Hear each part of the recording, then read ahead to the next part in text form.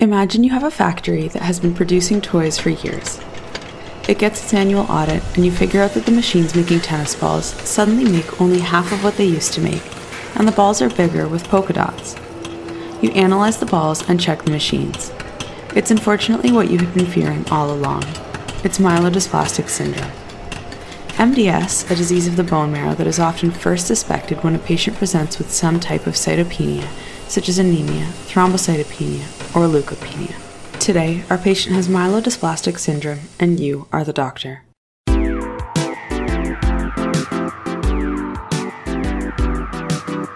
Welcome to The Internet Work, the podcast made by internal medicine residents meant to serve you better on the wards and on call. Today's episode is entitled Broken Factory, an approach to myelodysplastic syndrome.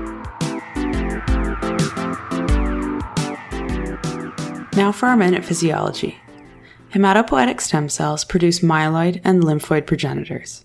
In MDS, the myeloid lineage is affected, sparing the lymphoid lineage. Lymphocyte production is therefore preserved, while the production of myeloid progenitors, which includes red blood cells, platelets, and granulocytes such as neutrophils, is affected. Of note, the bone marrow is often hypercellular. Myelodysplastic syndrome is a bone marrow disorder that presents with dysplastic cells with variable degrees of cytopenia and the potential for transformation to acute myeloid leukemia. It is a disease of older adults with a median age at diagnosis of 70 years and is slightly more common in males. MDS arises from a mutation in the hematopoietic stem cells that may be secondary to radiotherapy, chemotherapy, and certain genetic conditions.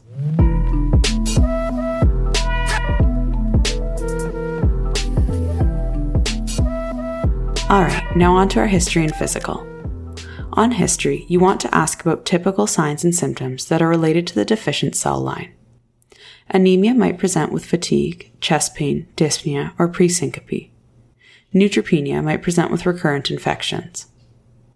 Thrombocytopenia can cause easy bruising and bleeding. You should obtain a thorough occupational history with a focus on exposure to toxic chemicals. It is also important to inquire about prior chemotherapy or radiotherapy treatments. On exam, you can look for pallor, signs of infections, bruises, and petechiae. Lymphadenopathy and hepatosplenomegaly are generally not present. It is important to note that some patients are asymptomatic at presentation.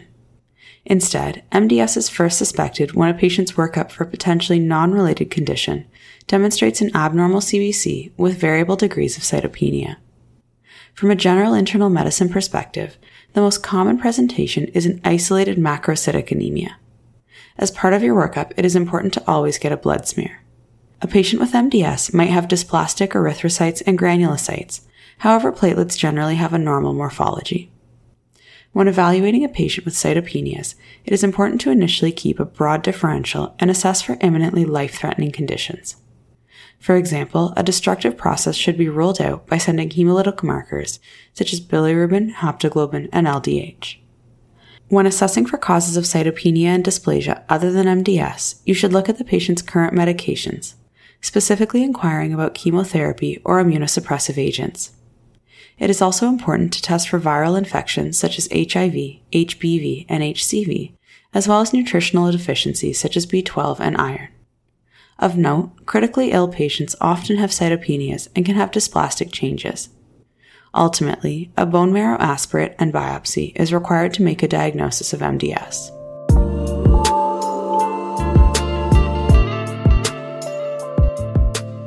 So, how do you make a diagnosis of MDS? First, you must have evidence of cytopenia, either affecting one cell line or more. Second, you must have more than 10% of dysplastic cells counted in at least one lineage. Third, the bone marrow in the blood smear must have less than 20% blasts, as greater than 20% blasts represents acute leukemia. Fourth, you must have characteristic MDS cytogenetic abnormalities. And fifth, there should not be an alternative cause for the dysplasia. Once the diagnosis of MDS is made, you can use the WHO classification to determine the subtype of MDS and the revised International Prognostic Scoring System to predict survival and transformation to AML. It's important to keep in mind that most patients die of bone marrow failure rather than progression to AML.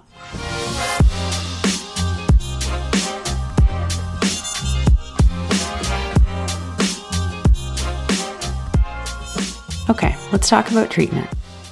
Treatment depends on various factors, including the severity of the disease based on the revised International Prognostic Scoring System, the age, the performance status, and the cytogenetic profile. Allogeneic hematopoietic cell transplantation offers the only hope for cure. Patients are often not candidates given age and comorbidities. Some patients are only given supportive care such as blood cell transfusions for symptomatic anemia and platelet transfusions for bleeding in the context of thrombocytopenia. Others also receive MDS-directed therapy. An important agent to be aware of is azacitidine, a hypomethylating agent. In MDS, the expression of certain genes is modified by hypermethylation. Azacitidine reverses that process, which in turn resumes normal gene expression. Another example of MDS-directed therapy is lenalidomide, an immunomodulatory drug. It is generally used in MDS patients with 5q deletion and has been shown to decrease transfusion dependence in 76% of patients. An international multi-center randomized controlled trial published in 2009 in the Lancet Oncology compared azacitidine and conventional care, which was one of 3 options determined by the clinician: supportive care, low-dose cytarabine, or AML induction therapy. The study included 358 patients with high-risk MDS with a median follow-up of 21.1 months. The median survival was 24.5 months in the azacitidine group and 15 months in the conventional group, with a hazard ratio of 0.58 and a confidence interval of 0.43 to 0.77. There was also decreased progression to AML and improved quality of life with azacitidine. This was a very exciting study that provided evidence for a treatment that alters the natural course of high-risk MDS in patients who are not eligible for a stem cell transplant. Alright, that's all for today. Thank you for listening to today's episode entitled Broken Factory. This episode was written by Dr. Eugene Brailovsky, internal medicine resident, and reviewed by Dr. Martina Trinkhaus, hematologist, and Dr. Steve Shumack, general internist. This episode is recorded by Leah Karianopoulos and produced by Nathan Dubnik. The Internet Work series was created by Alison Lai and developed by Zara Morali and Leah Karianopoulos. Music production by Lakshmi Santhamohan. Don't forget to check out the associated infographic and resources at www.theinternetwork.com. If you like this podcast, please like and subscribe wherever you get your podcasts. Thank you for listening, and we hope to see you again soon.